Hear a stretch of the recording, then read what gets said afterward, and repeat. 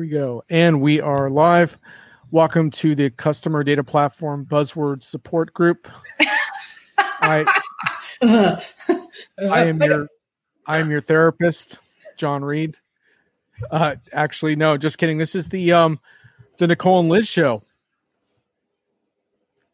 Welcome. What? What's up, John? Thanks, John. How you doing? Yeah, thanks for crashing my show. I'm not sure if I'll get it back anytime soon, but the good news is that we don't have the password, so we can only join. That's true. That's true. StreamYard is a bit of a mystery to us still, so give us a week. Yeah. So anyway, for those of you who are watching, this is the a chance to participate on all things CX with Nicole and Liz, but I want to talk specifically about a couple of blogs that they have authored in the past. This is part of my new series that I call Blogs That Matter, or like blogs that you're an idiot if you didn't read when they came out, or I haven't figured out the exact title yet, but it's something like that. Blogs that stick in your craw. Blogs that stick in your craw. Yeah, absolutely. And provocative as well. You know, blogs that made a lot of people think and react at the time. So I love the idea of trying to dig into that a little further. But let's talk about the two of you for a sec, though. How would you characterize your relationship? we're like the two parts of a two-part epoxy, I think. You know, freaking frack. We really, we're really tight, and together we're pretty unbreakable. That's where I'm going to go. So did you guys know each other before Liz joined Constellation? Did you already have this banter going, or what happened? Okay, or did Ray go, oh my God, what did I do? Or how did this go? I think probably the latter. Yeah, that may have been a little of that. Like, it was. So what was really funny was when I happened to be talking to Ray about making a shift from the CMO Council, Nicole, unbeknownst of my conversations, reached out and was like, hey, we should talk. Like, we should let's schedule a time to chat. So here I'm thinking like, oh, has girlfriend heard something? Oh, dang. Like, what do we do? So she and I have this whole conversation. At the very end of the conversation, I go, so don't know if you've heard this or not, but I might be joining Constellation. And she was like, what? Although I will say, Liz and I had a chance to really initiate our banter on an episode of Disrupt TV, even before that. So in classic Disrupt TV form, they only have one guest on at a time. So ironically enough, we had very asynchronous banter because each of us was tweeting about the other's kind of spot on Disrupt TV. And I think that was, the start of a beautiful friendship. Yeah, for sure. So you guys have overlapping topic areas that obviously bring a clash of ideas to the forefront, but what would each of you say you're like passionate about in terms of the enterprise? Like, what is there something in particular that preoccupies you? I'll start with that one. It is the fact that customer experience, in my view, is very much an enterprise-wide team sport. It is not the domain of any one leader or any one department. And I think it's much more a philosophy than anything else, maybe an objective as well. It's certainly not a system and it's not a tool. And, that is what probably frames everything I do more than anything else. And I think that leaves a lot of room open for some pretty interesting and sometimes challenging conversations. But I also think that's the big problem that companies are trying to tackle, because that's not necessarily how they've thought about this stuff in the past. And we always joke with people, especially for people who get to meet us together, like they don't know us separately, but they get to meet us together, is that we're like the T in Constellation, where Nicole talks about CX as this enterprise-wide team sport. And then I just dive bomb those like calm, nicely laid out waters. And talk about marketing's role in that, because I think that for a long time, the CMO has kind of had this idea that they own customer experience. Like it's this one thing that gets to be owned by an individual person. It's all about campaigns, right, Liz? Right. Yeah. Like if we just string our campaigns together, we got customer experience, baby. Like that's all you need to do. And I think over time, the really smart, like the awesome CMOs have figured out like, oh, damn, okay, I don't own it, but I can be that smart person who's helping orchestrate it and just kind of handing out the sheet music to say, hey, we'd like it all to sound like this. What do we think? So it's about that orchestration, and not orchestration in the technology sense. Like, how do we get that mind share right? How do we get, when Nicole talks about it as being like that culture, that mindset, that enterprise strategy, the CMO plays a role in that, but they're not the only one with those marching orders to the customer. So I think that for me, I tend to look at that functional marketing, but when it comes to something that I'm super passionate about, it's like that. I call it like that peanut butter and chocolate moment of when brand meets security, because I cover both things. So I get super nerdy with security and like love digging into it. But I also think that CMOs are probably the function in security that like gets CISOs to like develop a twitch, right? Where their eye starts going, right? Because we went out with our credit cards and are like, let's go buy stuff. Let's go bring things into our IT infrastructure. We're not going to tell anyone about it. Data. Let's buy it. Yeah. I'm going to go buy a CDP and no one's going to know, and it's not going to worry anyone. And like the CISOs in the corner are like, no, please don't do this. So I tend to talk a lot, and I get really super passionate about that idea of marketing and the CMO becoming the biggest champion for the CISO, right? Like go in, like I always tell people, like go in and ask 2 questions. Like, what do I do that pisses you off? And then how can I help, right? Because if the marketer doesn't go in and have that conversation with security, none of this is going to work. Mm. Well, and there's a big privacy conversation right now too, with the onset of the death of the third-party cookie and all of that, and the ad industry up in arms about that, and provoking a very interesting conversation about the future of opt-in data. And that's right up your alley, and Nicole's as well. So I think we might get to that today. We love that. We might have a few things. We might have just a few thoughts on that. Yes. Yeah. I want to catch up on a few hellos. I want to say hi to Sandy, Thomas, Maureen, Josh, Greg, all regulars. Hi.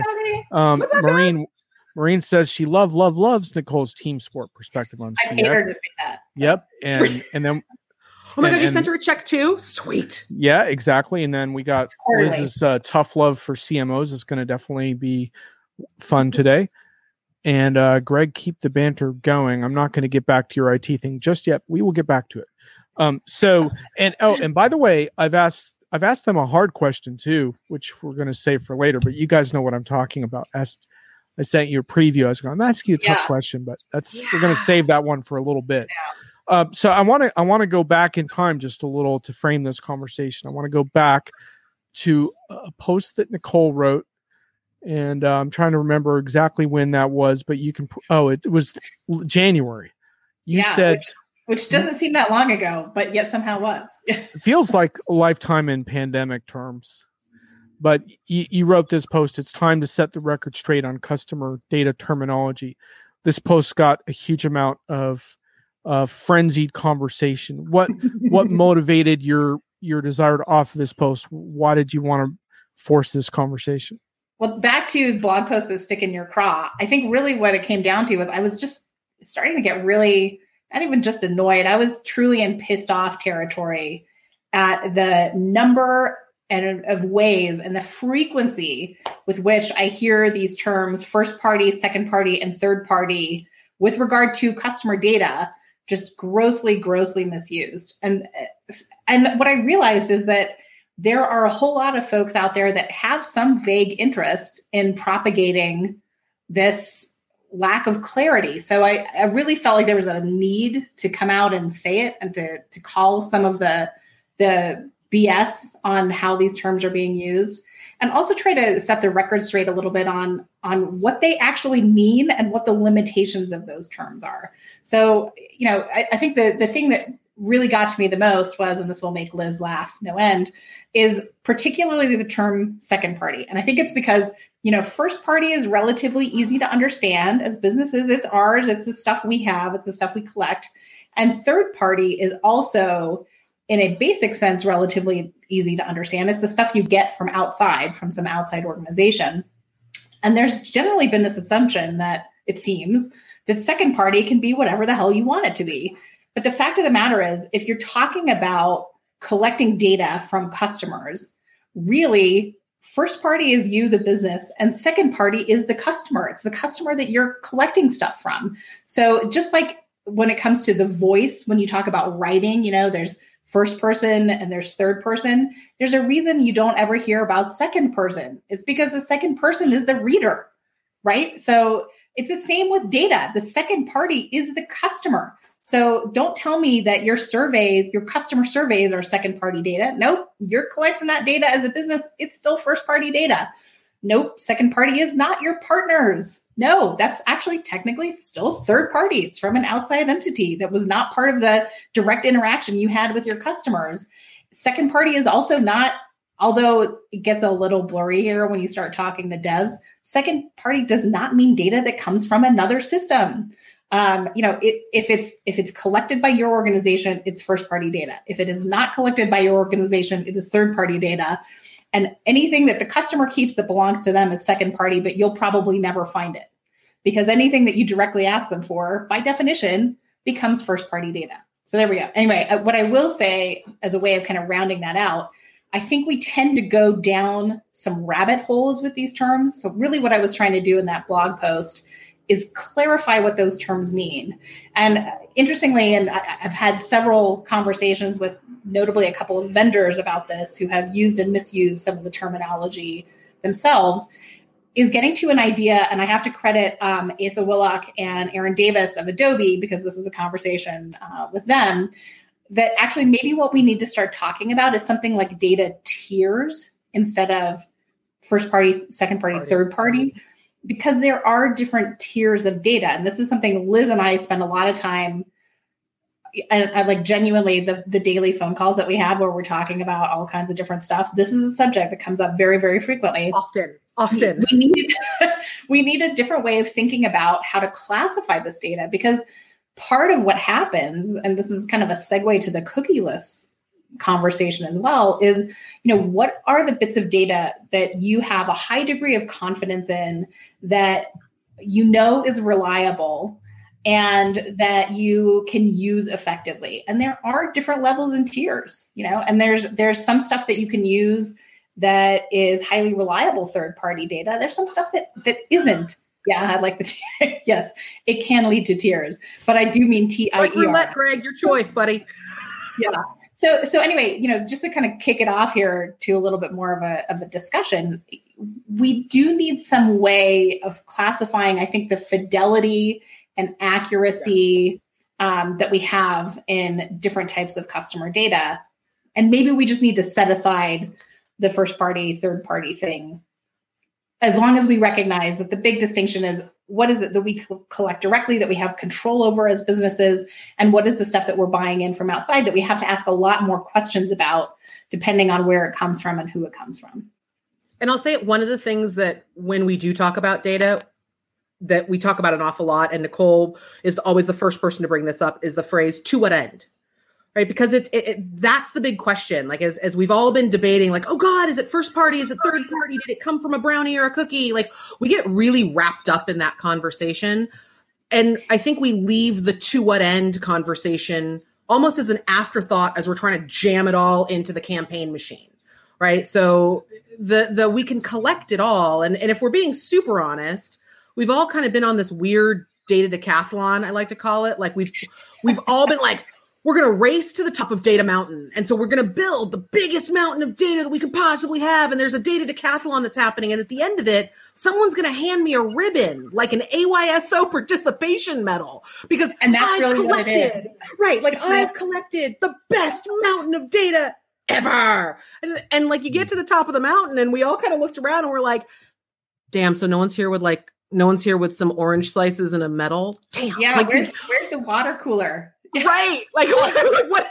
Yeah. Like no one's going to soak me with Gatorade right now. This is a bummer because we didn't, and we don't ask to what end. And so then we're like, well, the campaign has to go out. So what do?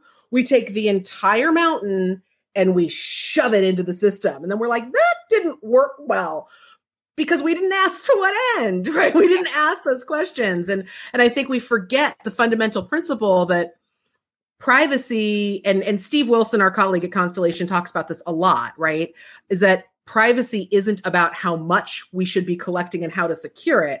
It's how little we need to create meaningful moments of engagement, right? And so it's about the how little.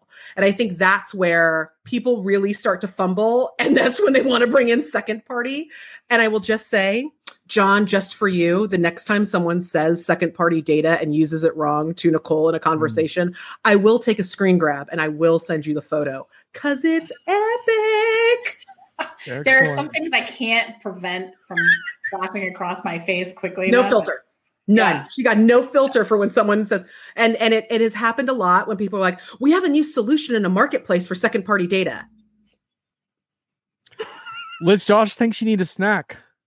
I really do kind of need a snack. Jam, Josh. cookie, brownie, chocolate, peanut butter, Josh orange slices, Gatorade. Someone get Liz a snack. Yeah, like Josh has figured this out in a very short amount of time that I kind of am snack driven. I'm not gonna lie about that. This is the downside of not having in-person events anymore. You know, like they usually have carefully choreographed snack tables about this time of day. You know what I'm saying? Anyway, that's it. And I am that person who picks out all the M&Ms. I'm just gonna throw that out there. Like I will pick all the M&Ms out of the trail mix and bring it back to the table. I'll share it with everyone, but I'm still doing it.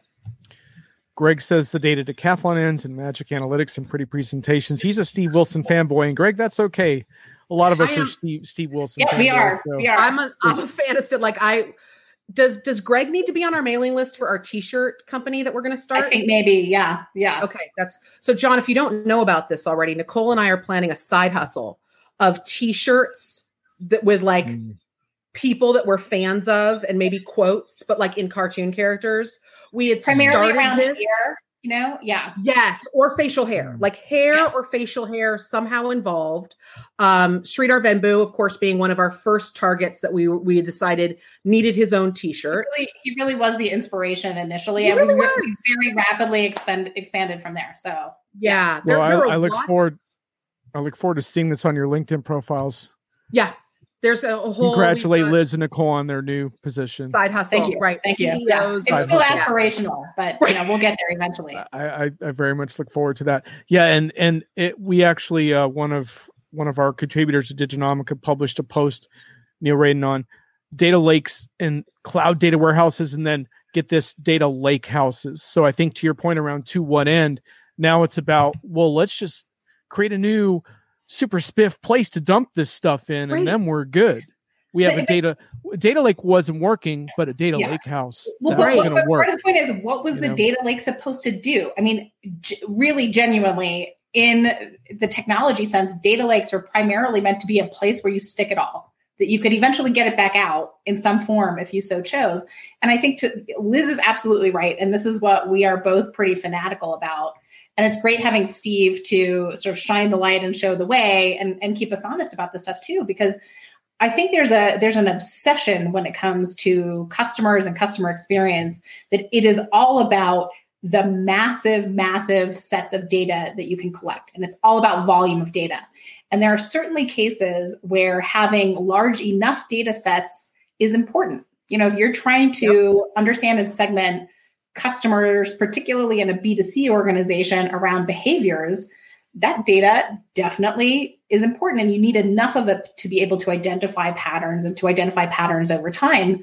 But the fact of the matter is, I think where the real art comes in, and actually it helps to address a lot of the problems that Liz in particular spends a lot of time looking at, those tricky security questions that marketing has a really big hand in, if not a lot of responsibility for. If you can really focus in on how little you need in order to be really effective, you solve a whole bunch of other problems when it comes to security, for one thing, but also data privacy, because then you don't have to worry about the sort of surface area that you are open to some really significant security threats on, or just bad behaviors. I mean, that's the really big issue, I think, with data privacy in a lot of cases. Yeah. John's just trying. I see John trying to talk. We're like, no, stop, no. Yeah, I warned the viewers that I might lose control of the show today. So we're like wind-up toys. You just have to wind us up and let us go, John. I told him I might lose control, so this is fine. But I did want to ask you though, like when you talk about sort of you sort of imply that these terms are being abused. What do you think is sort of driving? What is the motivation to blur the lines here? Like why do companies do this? What's behind this blurring of the lines? I think sometimes you parrot what you hear, right? And if I'm gonna kind of pick up any group, I think for a really long time it has been in the best interest of, dare I say, some vendors to make a lot of this sound super scary. Yes, right? Exactly. And I mean, let's go back to the age of like, remember, big data. Like we called it big data. Like, oh my God, you got to be worried about the monster that's going to come and destroy your house. It's big data. And so we talked about that for a really long time, right? And all the tools you needed to manage to harness big data. But then, well, all the vendors jumped into the big data pond to try to get everyone scared about big data. So then what did we call it? Dirty data. Like, remember those days where everyone wanted to talk about it's dirty data and it's dark data. And I'm like, but wasn't that part of big data too? So then as we tried to kind of strip away the layers of that onion, we kind of needed something to help resolve all the fear and loathing that we created around data. And so suddenly a data warehouse, a data lake, someplace, like on Golden Pond, but in zeros and ones. We needed something to sound manageable and buildable because we had all this dark, dirty, filthy, nasty, big data. And there's too much of it to do anything manually like we used to do back in the days of Excel spreadsheets. Yeah, like spreadsheets, people. Like remember like when your data lake used to be your drawer? Like it was like your file drawer that you just opened up and you stuck the printout of the Excel spreadsheet. Like that was for, and you know what? Here's the sad reality. There are lots of organizations out there that is still their data strategy. The drawer just turned into Dropbox, right? And so we just shoved it all in Dropbox and then we called it like, that's my data lake. No, it's still a pile of stuff you don't know how to use. So I think that a lot of this revolved around, we had to come up with a language to address the fear language we had already created. But I think really smart CIOs, and I love when I get to see this, and I think a lot of our colleagues that get to do things like the cool things in Supernova Awards, and when we start to talk about data strategies and a lot of the stuff that Doug talks about, you start to see people take a step back and really think about the strategy from the perspective of what needs to be available, what needs to be accounted for, and what needs to be actionable. And I think when they start looking at that strategy, suddenly the construct of a data lake, the construct of the data warehouse starts to make a whole lot of sense for the business users that are focused on the accessible part, right? You've still got Debbie and Bob down in Risk who want to know where it is, right? Like they still and who has access to it and under what circumstances. Right, exactly. Like Debbie and Bob are still going to walk into your office and be like, they can't get that. HIPAA, like that it's still going to happen. Please fill out this 25-row spreadsheet to explain to me who needs access to this data and why. Yeah, right. And that does still happen. But it is interesting too, because I think, Liz is right on the money. And the next thing that becomes the interesting challenge is then how do you integrate this data across systems in ways that really do make it operational? And so we've got all these different levels of requirement for really effective data management and data strategies.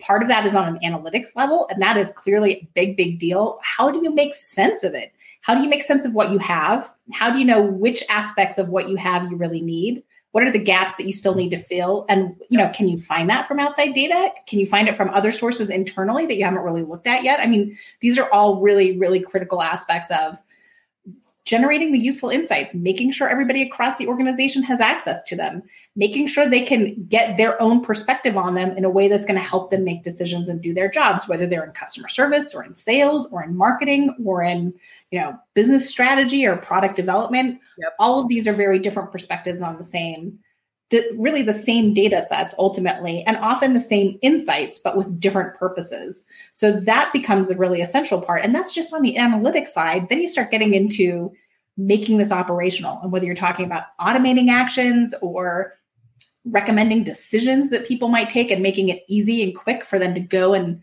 do the things operationally that they need to do, facilitating the communication across different teams and different departments. These become the really important aspects. And this is where that question of to what end, what are you trying to do and why becomes really, really important. And I think that is ultimately the guiding principle on a lot of this stuff. And if you ask those questions really genuinely and deeply, you often find there's stuff that you don't need. And that's really liberating too. I mean, maybe you keep it, maybe you put it in the data lake because, things like log data you tend to want to keep as, insurance, just in case it tells you something that you didn't anticipate at the time. But that doesn't necessarily mean that it becomes part of business critical operations. Right. Cool. All right. We have a few questions. If you joined late, you're at the Nicole and Liz show today with our special guest John Reed. Yeah, occasionally dropping in will be John Reed. So Greg asks, isn't the general approach to collect more data because it is better by default? In my privacy by design groove, I think that's backwards. I wanted to add to Greg's question and just say, in a semi-snarky manner, aren't you kind of cutting off AI at the knees? Because we're talking about we need to feed these machine learning algorithms, need these deep data sets. Yeah, but I think it's back to you need enough. You don't need endless and infinite amounts of data. And realistically, good machine learning models are typically fairly specifically bounded. It gets a little bit different when you're talking about AI-based training, which is more self-directed. But even then, I think the real question is, what are the patterns that you want to try to identify, or what is the scope of patterns that you want to try to identify, and what is the data that you need to supply then in order to do that? And it is not life, the universe, and everything. Had the Motor Speedway startup, yeah. Here. No helicopters for me today, so it's a little quiet on my side. Hey, Liz, we have a little bit of a echo that I think might be coming from your side. I don't know if you have earpieces or something, but no, I don't know. But gosh knows. Who knows? Okay, Sorry. Well, let's see what happens. We'll just keep going. Question for both. What percentage of large enterprise CMOs are asking the right questions about a healthy data roadmap? Are they open to doing things differently? Are their C-suites open? Maureen. Oh, Maureen asking the hard questions, because it's I want to be like, are single digit answers appropriate in that? So I think the honest answer here is, I think I would say estimating 80 to 90% of CMOs are open to doing different things with data, because the reality is they know that what they're doing now isn't getting to the business goals they have tomorrow, right? So, but I think that that where that switches in the are they asking questions actually comes back to a bigger issue of, do they have the right definition of what data is and what it means for them and for the organization and for the customer? And the reason why I say that is because oftentimes when you talk to a CMO and you ask them about data and data strategy, what they're actually talking about is metrics and tactical metric data, and not actual what we would consider to be customer or experience or even business relevant data. They're talking tactical data. So they're talking the data, the metrics that you get out of how did that campaign run? What did my media mix do? Performance analysis, right? They're talking about what their marketing operations needs to become effective and efficient. And that's all really important data. That is not to discount that, but that is not all. Right. And so I think what we're seeing is really smart CMOs begin to, again, going back to what Nicole said, they're looking at not only tiers of data, but they're looking at tiers of analytics, right? So do we have the analytic tier that starts to look at the business goals that you have? So driving growth, increasing, velocity, all those things are informed by the business. And those are all going to be KPIs. They're all going to be based on data that comes from the business and from the customer, right? Then they have that kind of marketing strategy layer that's just one tier down that is informed by marketing, right? Yes, you're going to get different signals and cues that come out of sales, support, different areas of the organization, but that strategy tier is largely going to go for marketing's goals and marketing strategy moving forward. And then under that, then you have the tactical tier, right? That's what came out of my MarTech stack, right? Like that's, what did Pardot tell me today, right? That's the tactical stuff. That's not necessarily informed by what's happening in operations or the CFO.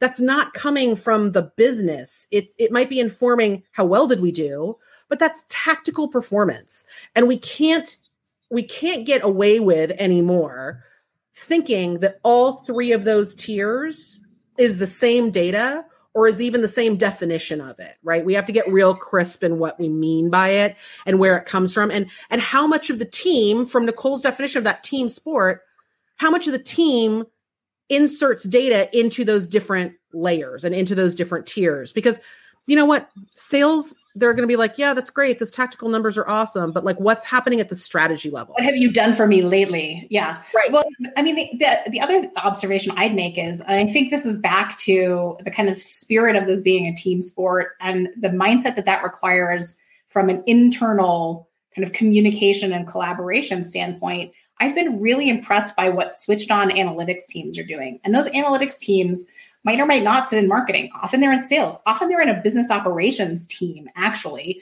that's really focused on the core business metrics, like how much are we selling? How much money are we making on what we sell? How can we do more of that? How can we increase our margin? How can we sell more to our existing customers? All of those questions that are intimately related to what marketing is doing. And I think the really switched on analytics teams are the ones that are getting very good at anticipating the types of things that are really helpful to marketing and offering them up insights and self-service approaches to do that. And are also bringing a lot of the critical thinking and analysis and, actively soliciting that from marketing and from other departments to help shape what they can get out of the data. And that's actually pretty cool in my book. Yeah. The ones that I love seeing are also the ones that are having fun with it.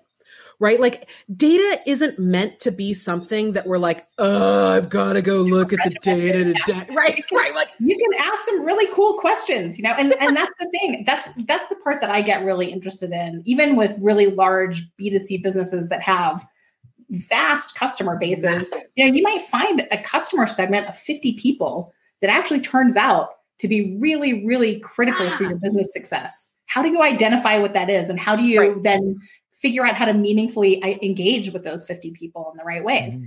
That's the kind of stuff that I think most businesses really want to answer. And how do you save those 50 people from the misery of your freaking call center?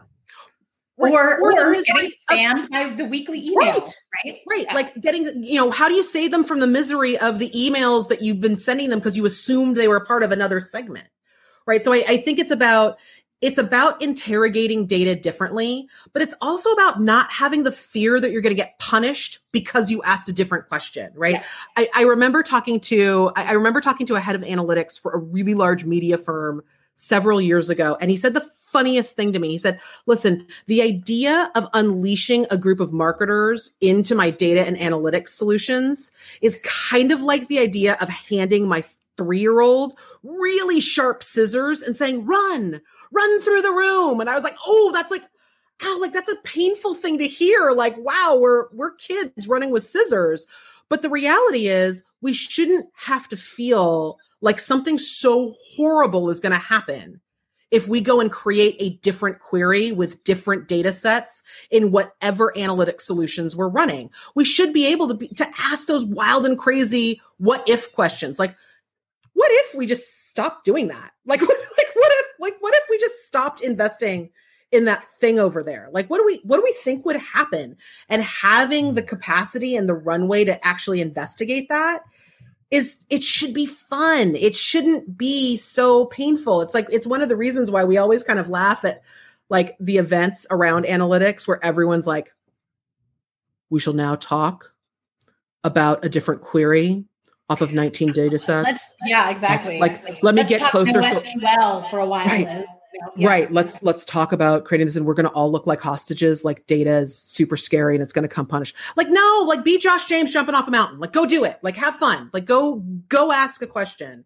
Because I think the reality is that, our customers get that we've kind of overanalyzed all this stuff.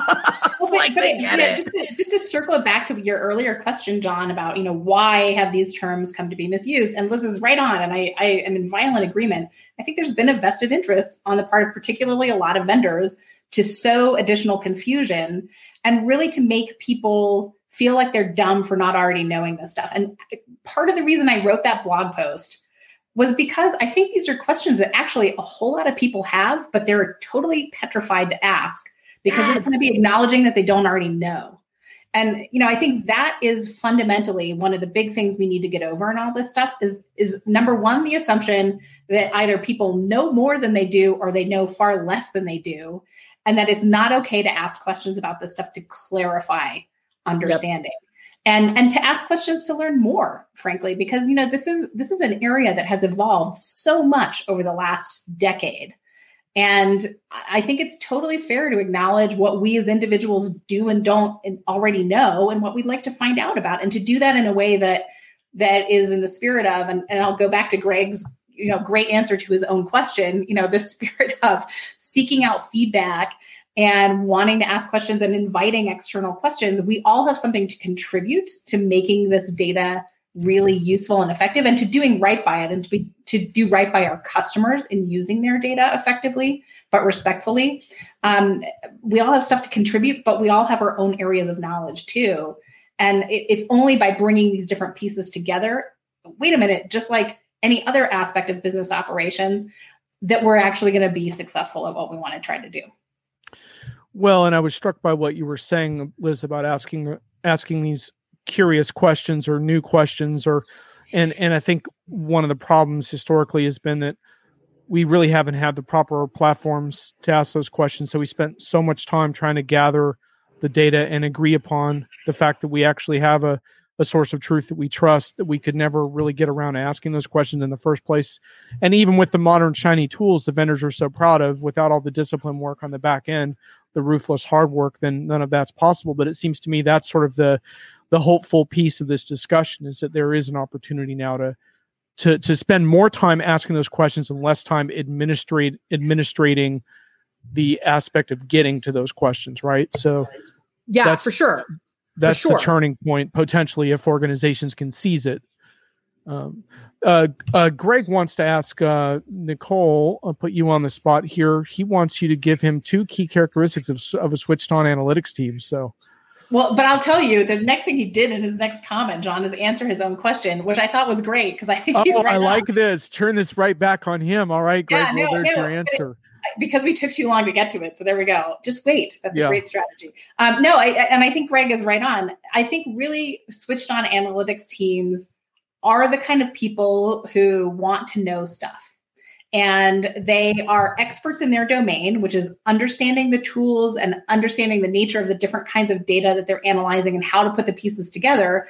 But they're coming up with critical thinking and their own questions, and they're seeking out those questions from elsewhere. So it's really seeking out that kind of business expertise and that business knowledge, and really wanting to figure out how what they do can help to facilitate other parts of the business. So that's one. And I think the other thing is being open to experimentation and actually trying to be the instigators of some of those experiments as well, because that's where the interesting stuff comes from. Absolutely. It's to Liz's point. It's asking those questions and having this sort of the latitude and feeling free to do that, and recognizing that that's actually a huge part of your job, and not just, processing stuff and checking things off your list that you got done. I'm going to add a third. Esteban says, am I too late? John is still talking. Maybe. What are you talking about, Esteban? I've talked for like 1 minute in my entire show. We gave him like 30 seconds, and then we were like, off with you. They've probably had 37 minutes of the 38. So I don't know. You're going to have to wake up, dude. So what's your third one? I'm going to add one more, in that I think really switched on analytics teams have figured out that there are great tools out there that help them automate the things that people ask for the most, so that they can actually spend more time helping answer those questions, right? Because I think a lot of times analytics teams get treated like they're like the waiter at the restaurant, and you just sit down and you're like, I would like to order all of these dashboards, right? Like, here, let me order 100 dashboards that I don't want to, like, that no one's ever going to use. And so they then have to spend all that time fulfilling that order, and it sucks, right? So I think really switched on analytics teams are also helping educate, whether it's, I see it the most in marketing, right? Where you've got these great analytics teams that are like, yeah, I could answer that question for you. I could give you that dashboard, but what if we actually started with the question you're actually trying to answer first, right? So if the question is, okay, why didn't that campaign work? Hey, maybe we create a different dashboard that looks at these 5 different things versus the things like they're kind of helping be a little bit of a tour guide at the zoo. Like if there's a lake house, the really great analytics teams are the ones that are like, let me show you around in this virtual tour, rather than the ones that are just sitting there like, yes, let me fulfill your dashboard order. Yeah. So stay behind the fence, but enjoy as much of this area as you want to. No, and I think you're right, Liz. But this is back to the self-service point too. I think the really good analytics teams can anticipate the needs where they can help not just answer questions, but show particularly their marketing brethren where they can go and find answers for themselves and where they can ask their own questions. And, maybe not everything, probably not, hopefully not everything, but they can do a lot for themselves. And I think, that again,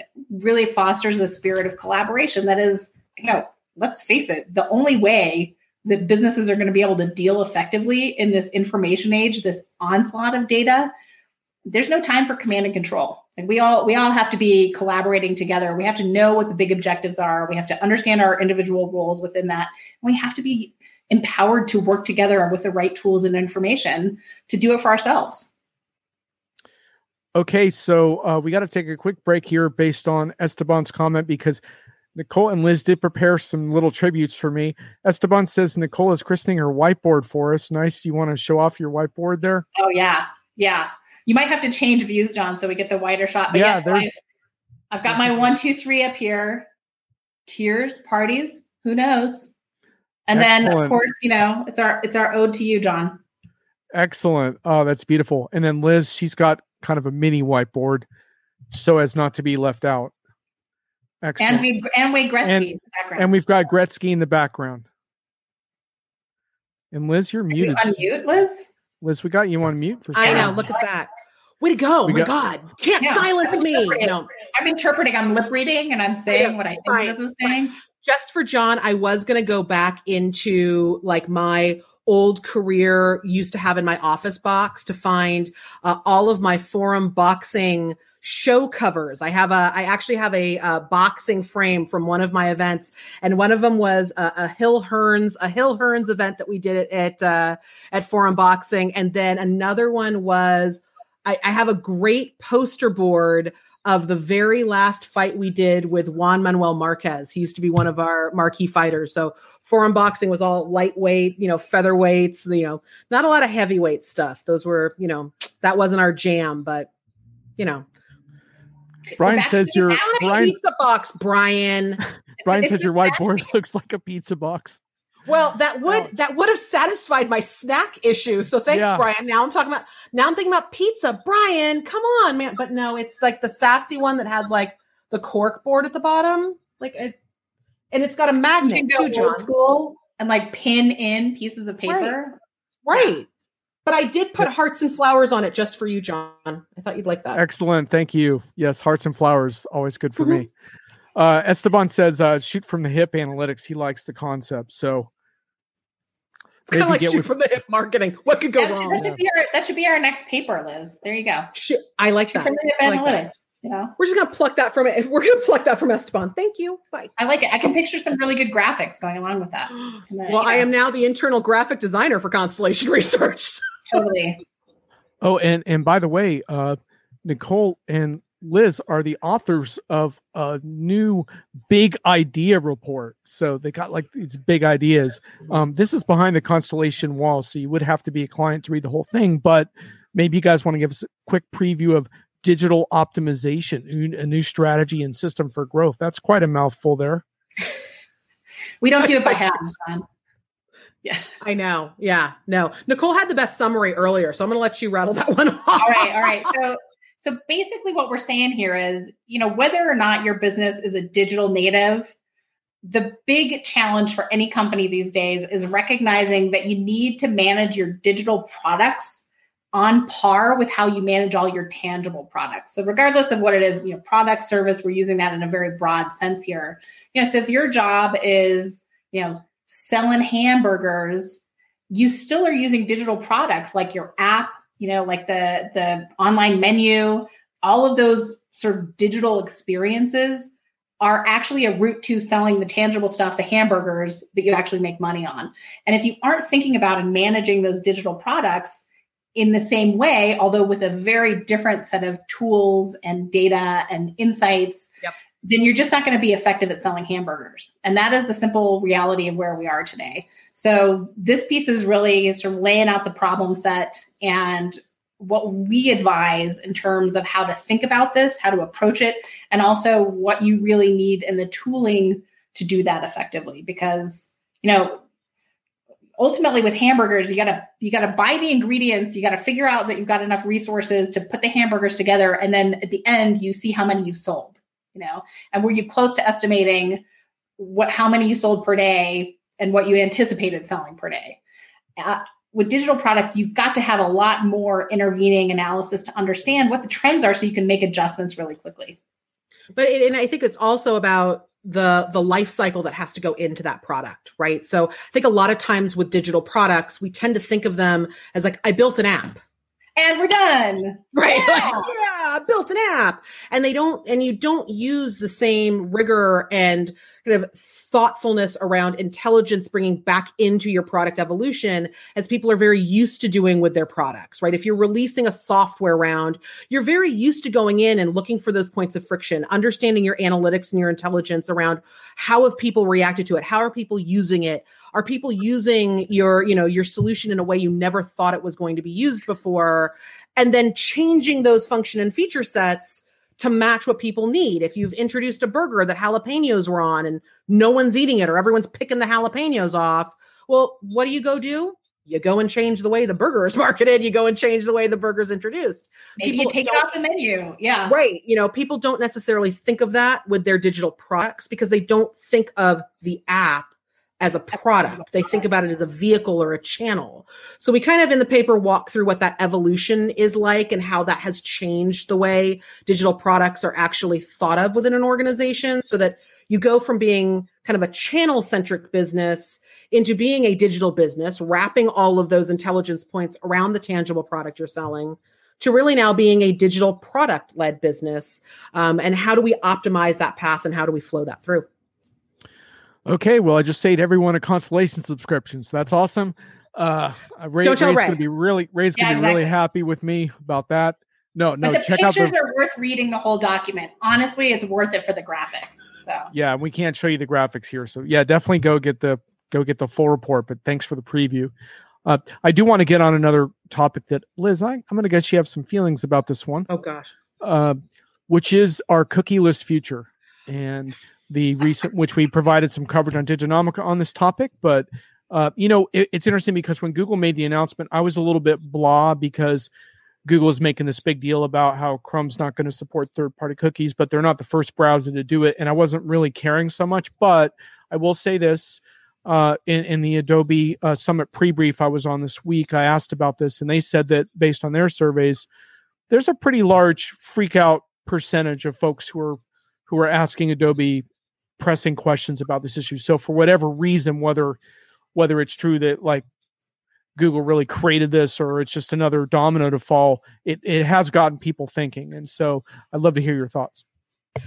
So yeah, the Google announcement was interesting, right? Because it was first framed of like, we're killing the third-party cookie. We're not killing our cookie, but we're killing the third-party cookie, right? So if you want this intelligence, if you want all of this knowledge about our browsers, our users, our people, you're going to come, dare I say, and get a first-party cookie. First-party data, yep, here we go.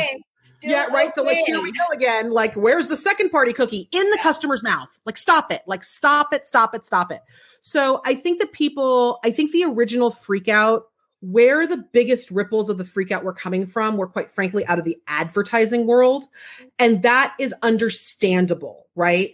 Esteban and your flock of seagulls. You didn't need to, don't go there with me, my friend. Anyway, I think that when you start to talk about what is happening with the cookie, it really addresses the darkest part of marketing, which tends to be the laziness factor that we've kind of gotten into. If I'm being super honest, I built everything around third-party trackers. Right. Like I'm just going to track the hell out of everyone so I can convince myself that this buy was the most efficient buy it possibly could have been. right?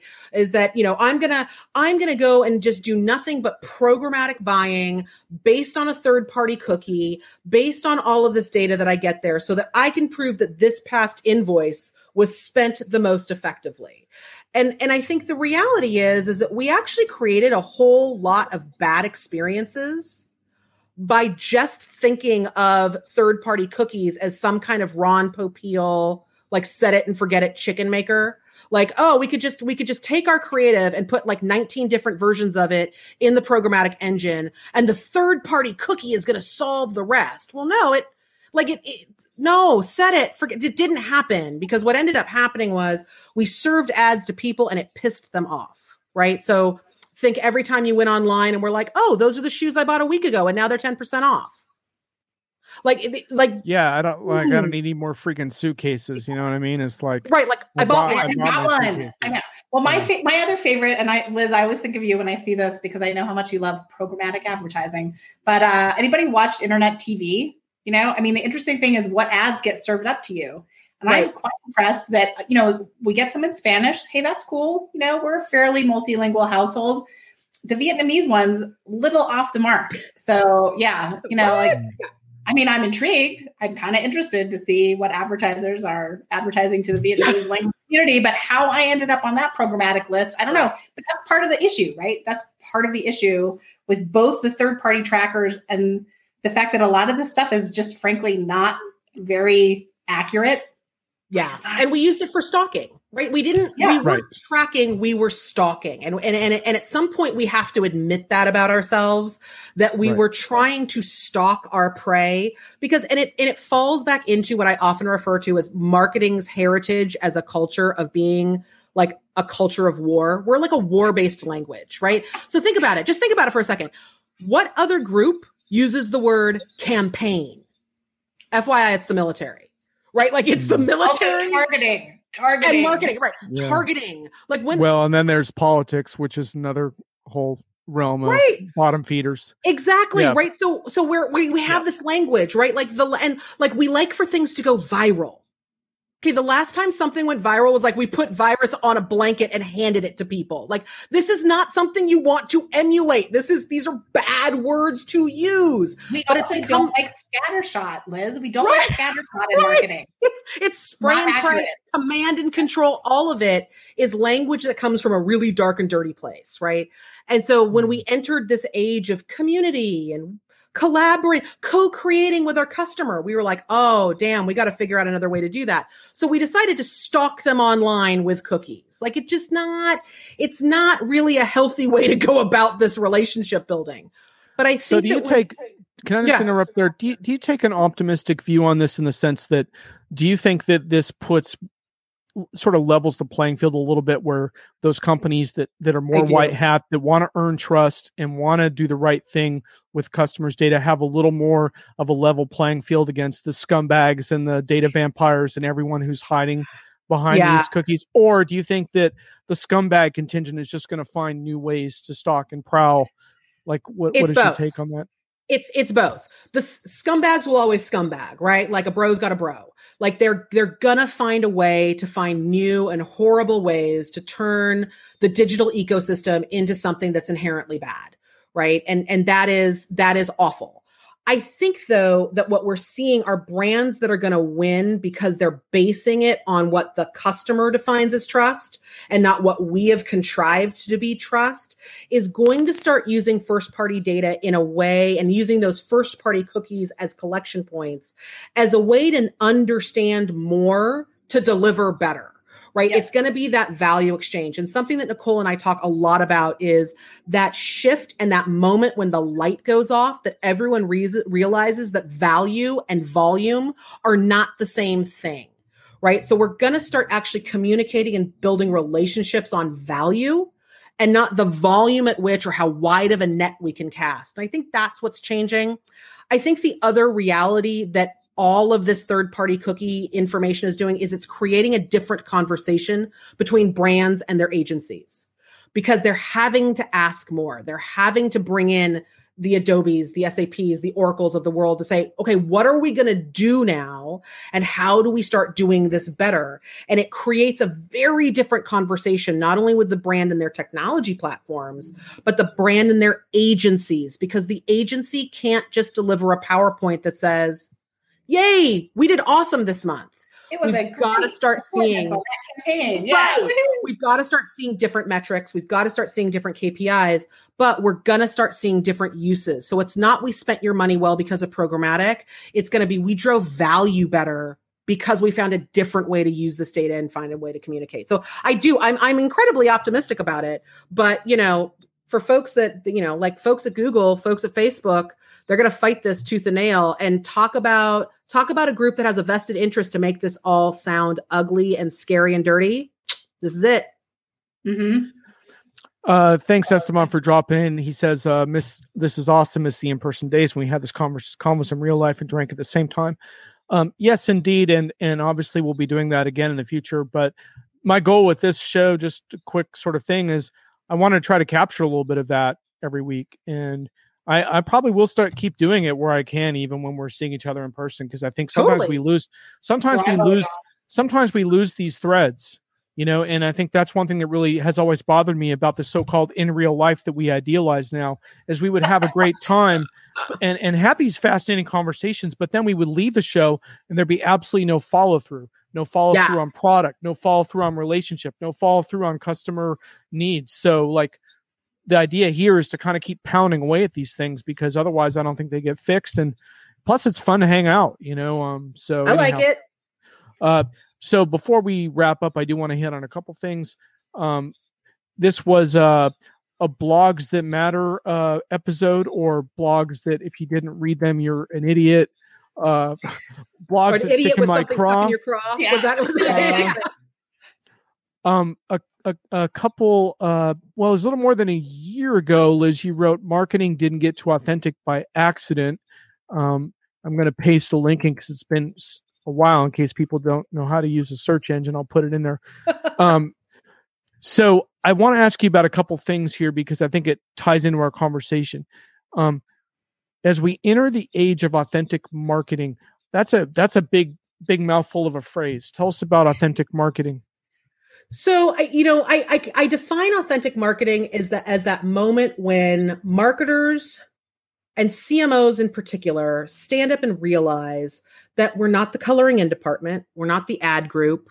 We're the group that's driving growth, right? We are intentionally and purposefully building relationships with our customers, our partners, our internal constituents that are purpose built to be profitable and durable. That's what we do. That's marketing, right?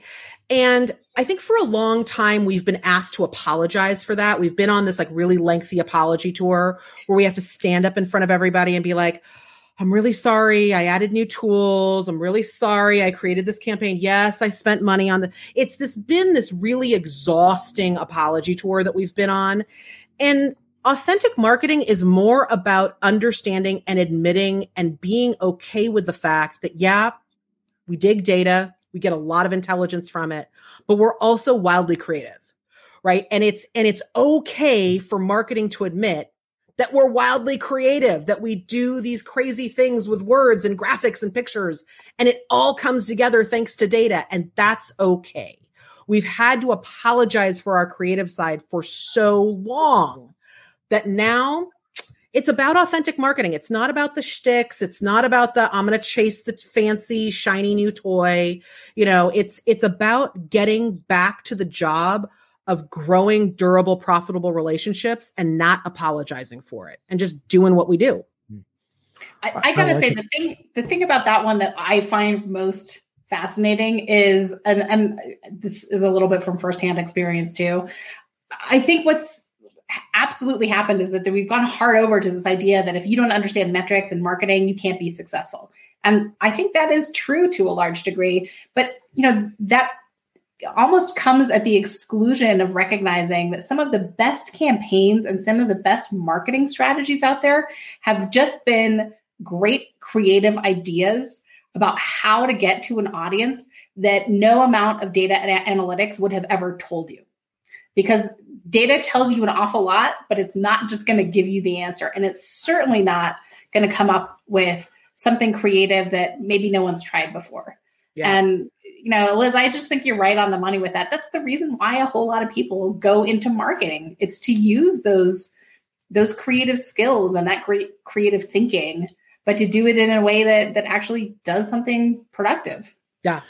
Yeah. What's interesting is I like these concepts, and I've noticed how much marketers like their shiny tools and their shiny analytics. And we're magpies. I guess my only question would be like, what exactly are you measuring? Because most of the content you're putting out is so crappy that you're basically measuring crap. Right. Right. So, and then you measure the velocity of the crap. Like, did I get the crap to go faster? Yeah. You're like, oh, yeah. Right. And just to use one really interesting pandemic example that I found fascinating.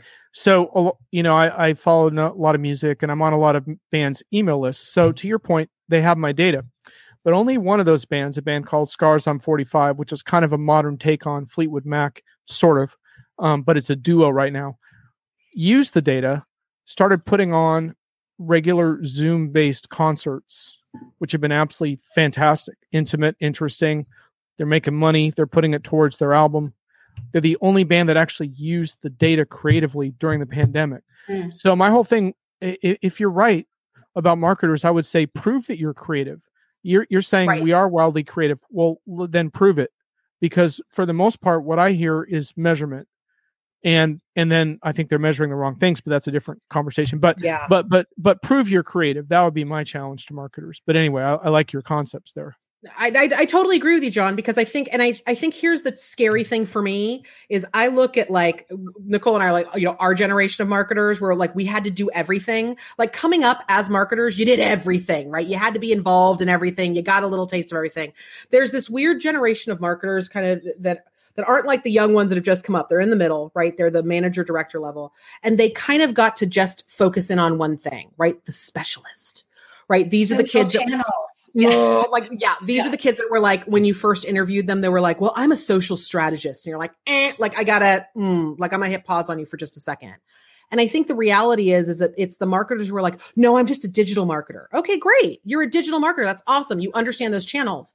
But do you understand foundationally that marketing's job is to look at revenue, relationships, and reputation?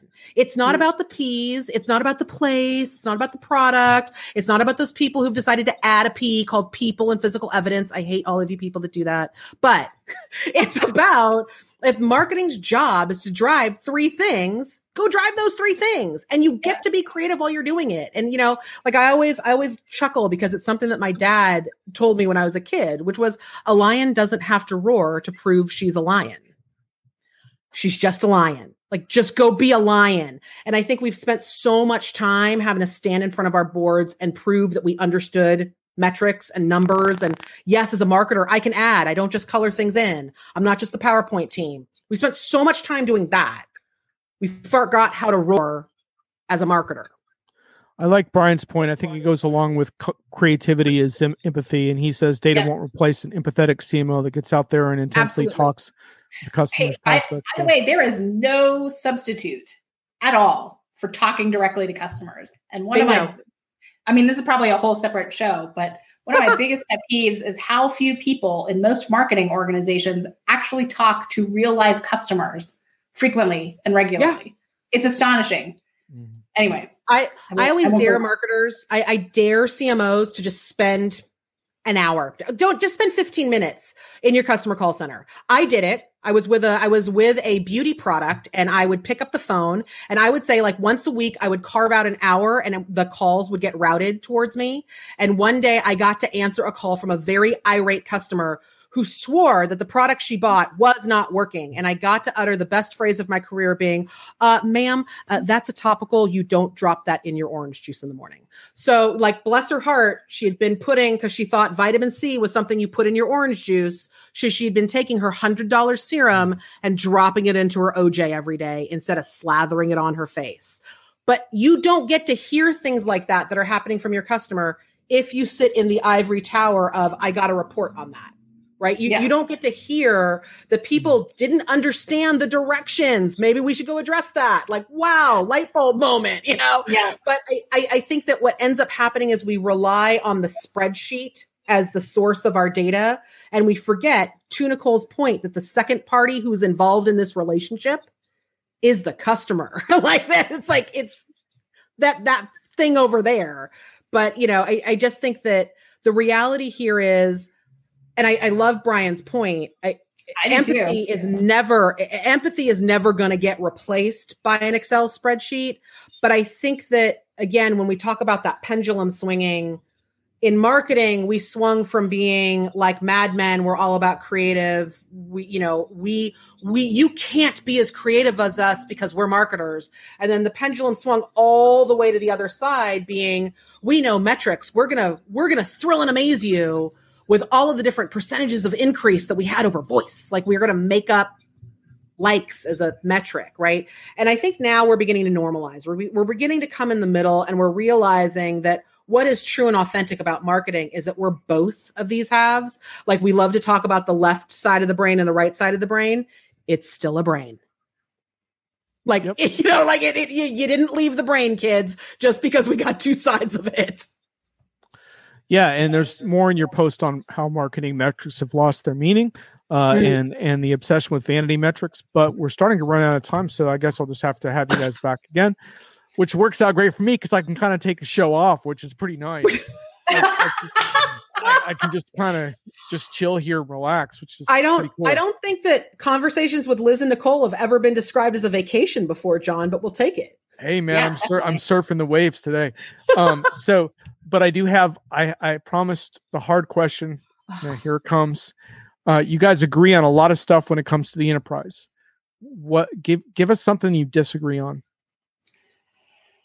Oh man, I struggle with this one. We talked about this before too, John, and we were like, shit, can we make one up? Like, there's got to be something you disagree on. Come on. I don't think we found it yet, but I will say, and I'm borrowing Liz's words here for this one, so Liz can probably say it again better than I can. But what is fascinating is we do come at a lot of these issues from very different perspectives. Yeah, right. But we almost always get to the same place, and we share our reasoning and how we got there, and we might have different observations, and we might have slightly different thought processes, but ultimately, I don't think we've come up with an example of anything in the enterprise space that we disagree on. Other than using magicians in any type of scenario, that we disagree on. Like, Nicole's okay with magic and I'm not. But I want to point out, I was gonna ask. No magic tricks. No magic tricks. But no magic tricks. Yeah. I see. But you don't mind magic tricks then? I don't mind magic. Yeah, okay. Yeah, I was going to say we'd have to go outside the enterprise to get a disagreement on the two of you. I'm sure you have a couple non-enterprise disagreements. I default to Oxford comma. I'm passionately pro Oxford comma. Liz is not, and she very tactfully doesn't say that very often, but Liz is not. I let it slide. Like, I know the Oxford comma is important to Nicole, so I'm like, yeah, okay, fine, there we go. Yeah. So yeah. But that's probably about it. And that is probably the one thing that we most mushrooms significantly disagree on. Yeah. Nicole eat mushrooms. Yeah, I won't. Don't put them on pizza. They're an abomination. They taste like dirt. Stop it. Yeah, I guess we could probably find some disagreements maybe as far as things like, do both of you like stand-up comics in your enterprise keynotes? Do you like celebrity keynotes? Do you like motivational speaker keynotes? We could probably find some disagreements there. Not on the motivational speaker one. Yeah, I don't know. Yeah, it's You like, ooh. We do, although Nicole and I have perfected the texting to each other during live events. So we can text and look real busy, but really what we're saying is like, oh my God, did he really say that? Yeah. Is there an exit try? Can we get out of here? Yeah. Right. Occasionally, but yeah. Yeah. So you disagree on mushrooms, though. I think I heard. Yeah, that's true. So that's Nicole likes potentially. Them. But in a weird way, that's actually a good thing, because then when you're like at events and there's like a mushroom platter, then It's all good. All hers. This is going for the other crudité. Yeah. I'm in on the other stuff. Like, she can have the mushrooms. It's fine. Yeah, we're good with that. All right. Well, I'm glad we'll always share a drink. We'll always share a lemon drop with Sandy, so it's fine. Absolutely. Well, if you do find a genuine disagreement, then let me know and we'll do a special show. We might actually have to write a big idea about that. We'll do like a big idea paper. We actually found a disagreement. We'll dedicate a whole show to how we fought over it. It'll be awesome. Brian, tug of war might be involved. Who knows? Why don't ERP vendors care about their CX and massively negative NPS scores? Oh God, I don't even know where to break that one down. Should we start with the word NPS score, or should we go backwards? Like, I don't even know where to start. I'm glad Esteban's not here right now. I'm just going to say that. I know. Brian, we may have to dissect this further in a future episode when you're on. That's but would you like to? Would you like to trash NPS scores before we go, or? Oh God, can we please find something better than NPS? And I know it's not ever going to die because it's not hard to measure and you can see how it changes over time. But I think it's again, it is meaningless. Like, okay, great.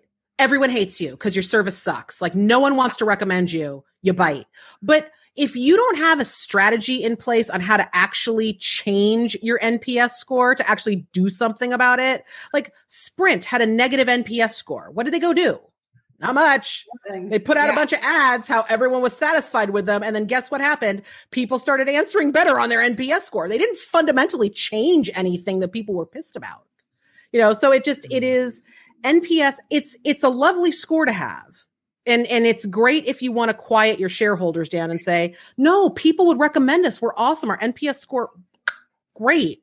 But unless you have a strategy to actually change it, like, I don't want to hear it. Here's the thing, like, middle of the road. Like, most companies are pretty middle of the road. I know. Do you answer those? I'm happy to be in middle of the road. Oh my God, Nicole, do you skew those NPS scores? Like, when you get the survey, are you like, 1 star, like, haha, good luck with your next NPS meeting, everyone? I don't when there's like an individual agent involved, because that's me. That ends up being, so part of the problem too is, how is the system gamed? And it's clearly gamed. Well, and there's a fundamental truth in customer satisfaction scores, surveys, anything. And here it is. There are only 2 types of people that actually take those surveys: incredibly pissed people or incredibly happy people, right? It's no one in the middle. No one in the middle that could actually give you like any type of signal that would be worthwhile for change is filling out that damn little card. Oh no, did Liz freeze? Oh, we lost it. I'm gonna fill in while we're waiting. Suck. They're filling it out. No one else. I think I know what she was going to say, so it's kind of perfect. Exactly. Yeah. No, it's a good point. That elusive, indifferent customer. So difficult. Well, I will just circle back to one of Brian's other comments here, that data struggles to document experiential issues. And that, especially where a product or a vendor is failing, that is true. But there's a really, really big exception. And that is all of the verbatim conversations that you get in the contact center. And what is interesting is there really are some very good tools now on the market that can assess and parse out what's happening in those conversations and actually identify trends. And you can go and listen to the actual conversation. You can hear the point at which a customer says something. You can hear the context around that. And those, to me, are just so powerful and not anywhere near widely enough used, because that is the gold mine. Do you think they replay conversations like, oh man, you got to listen to this one? This one's a classic. But there are like 5 people that do that amongst themselves for entertainment value, as opposed to this being shared widely across. Right. The sentiment analysis is the key there. Yeah, absolutely. Yeah, I'm sure that QuickBooks enjoyed some of the recent ones from me. So this is when, John, you could record the second party data of your calls. The second party data, absolutely. I'm teasing. No, I like it. I'll do a whole second review. There was that great webinar a little while back that I was telling Nicole, like, oh my God, you have to hear, because it was like a Zendesk webinar, and they actually played recordings of customer service calls that went into a whiskey manufacturer Like, what happens when a whiskey brand puts their 800 number on the back of the label? Well, 2:00 in the morning, when you're super drunk, you're like, let me call this 800 number. Yeah. And the calls are hysterical, but they're like, one guy called and was like, I hate this. This whiskey didn't work. And then 2 seconds later, like he hung up and he called back, was like, woo, I love your whiskey. Like they just, these calls are hysterical. Right. But there's a guy at the brand whose job it is to listen to all the calls. Right? And they made coasters out of it, which I thought was epic. With like drunk writing. It was perfect. With drunk writing. Yeah, it was really good. Yeah. Well, I think we're starting finally to get to diminishing returns. It took us an hour and 15 minutes, but we finally made it there. Round of applause. Well done. Well done. This lived up to my expectations. Thank you both. That was really fun. Oh, thank you, John. Always a fun. Was a blast. Very interesting. And maybe we will do an encore at some point. And looking forward to the Liz and Nicole show, which is long rumored and may someday surface. Yeah. What we're tentatively calling it Shooting the Shit with Liz and Nicole. So, excellent. Yeah. One of these days we'll do it. Catch you guys. Have a great weekend. Take care. Thanks.